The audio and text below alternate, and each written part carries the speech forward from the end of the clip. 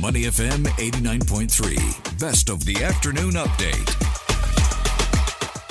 Welcome to Money and the Market. The European Central Bank will begin hiking interest rates from tomorrow in an effort to stem rampant inflation. And this will be their first rate hike since 2011. And according to people familiar with the matter, the ECB may consider raising interest rates by double the quarter point it outlined just last month because of the worsening inflation backdrop.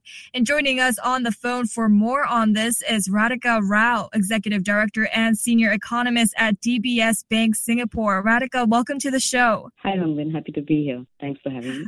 Hi. Okay. So first of all, the ECB may consider raising interest rates by 50 basis points. What are your expectations and how likely do you think they will lift the rates by 50 basis points? So I think if you go by the last official statement of the Monetary Policy Review, the ECB did talk about going steady, starting incrementally, going gradually. But you're absolutely right. So as of earlier this week, there's a very strong market chatter that it could be not 25 but a 50. We're not very surprised. I mean, there is pressure on the ECB to match what the other central banks are doing. Let's see the Fed, where inflation is at 9% and they've moved almost by 150 basis points. And EU members, we talk about aggregate Eurozone inflation, but if you talk about individual countries, some of them face double-digit inflation. So obviously for them, they are the ones who are calling for more aggressive action as well.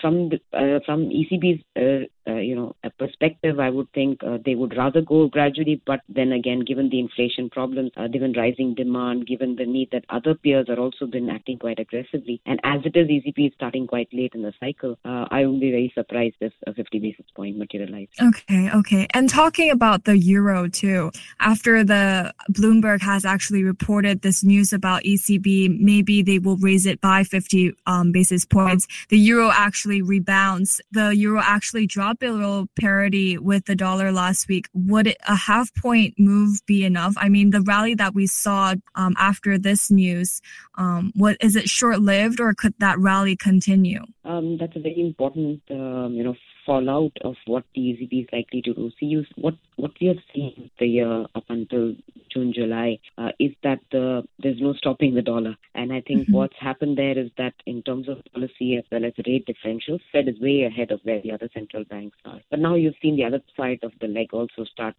reacting. So we said, ECB euro is a big weight in the dollar index. So you've seen now euro gradually react as the ECB hikes start getting underway. I think you'll increasingly see euro as well react to the policy action.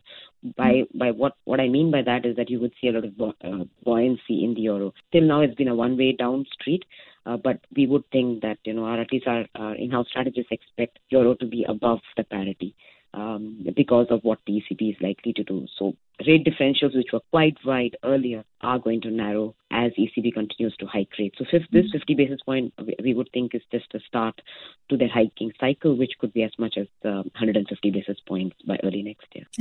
I see. So then if the ECB do decide on the half point increase rather than a quarter point increase, how will this impact markets, especially in the region? So I think regional central banks, if you mean the regional equity markets, I think it's quite clear that tightening liquidity conditions as well as higher rate prospects have hurt, sentiments in the equity markets, not only in the West, but you can see that in Asia as well.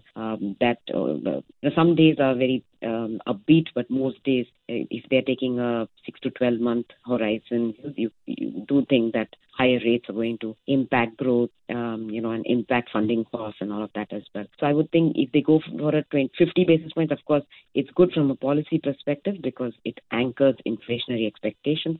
But for equity markets, it just reinforces the fact that no central bank is going to sit idle when inflation is at a 4-decade high.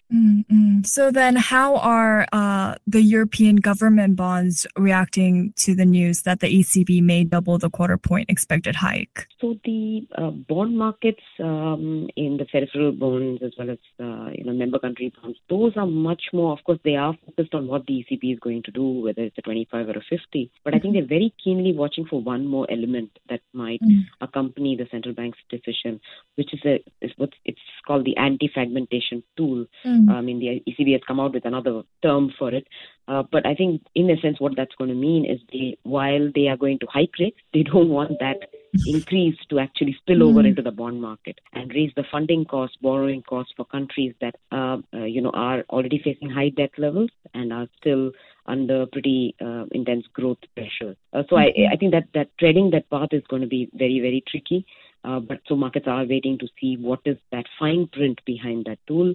They will have to by some way assure that they're going to buy bonds. They're going to keep on what basis are they going to buy bonds? Whose bonds are they going to buy? What's the threshold at which they're going to buy those bonds?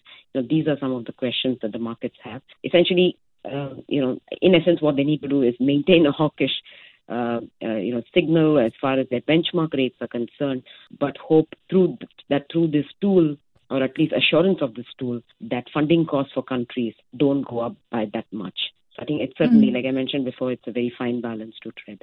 And also, amidst all of this, we are having concerns about the intensifying the gas supplies from Russia, and it's amid a standoff over its invasion of Ukraine. There are worries that Russia will actually shut down the Nord Stream 1 pipeline, but there are reports that have come out today that they will resume it, but at a lower capacity. And yesterday we saw, according to new estimates from the bloc, the region's GDP could potentially be reduced by as much as 1.5% if Russia stops the flow of gas through the Nord Stream 1 pipeline. So how severe is this, and could the EU ever bounce back from this if this worst case scenario happens? Certainly, it's a quite dire situation. I mean, the EU on its own account has already signaled that by in 2022 they're going to stall or stop purchases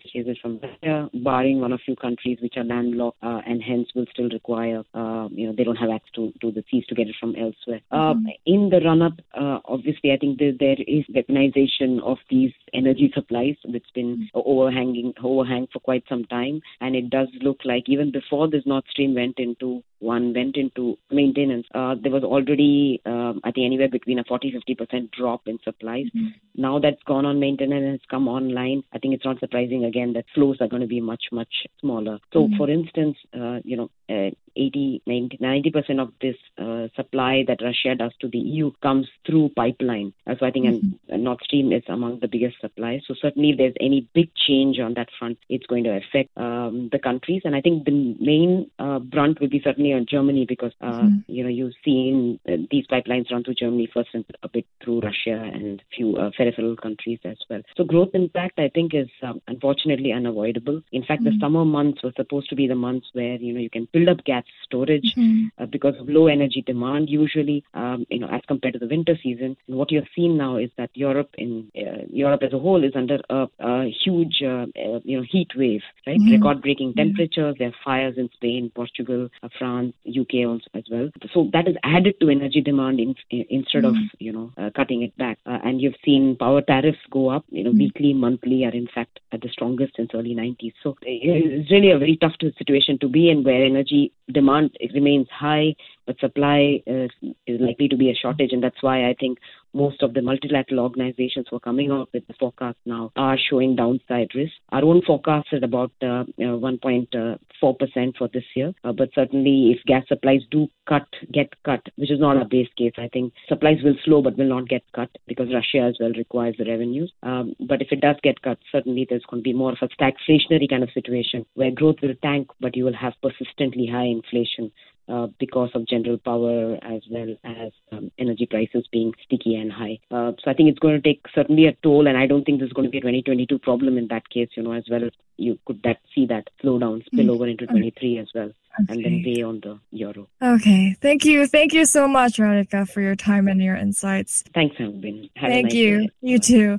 We've been speaking with Radhika Rao, Executive Director and Senior Economist at DBS Singapore. Stay with Money FM 89.3. Before acting on the information on Money FM, please consider if it's suitable for your own investment objectives, financial situation, and risk tolerance.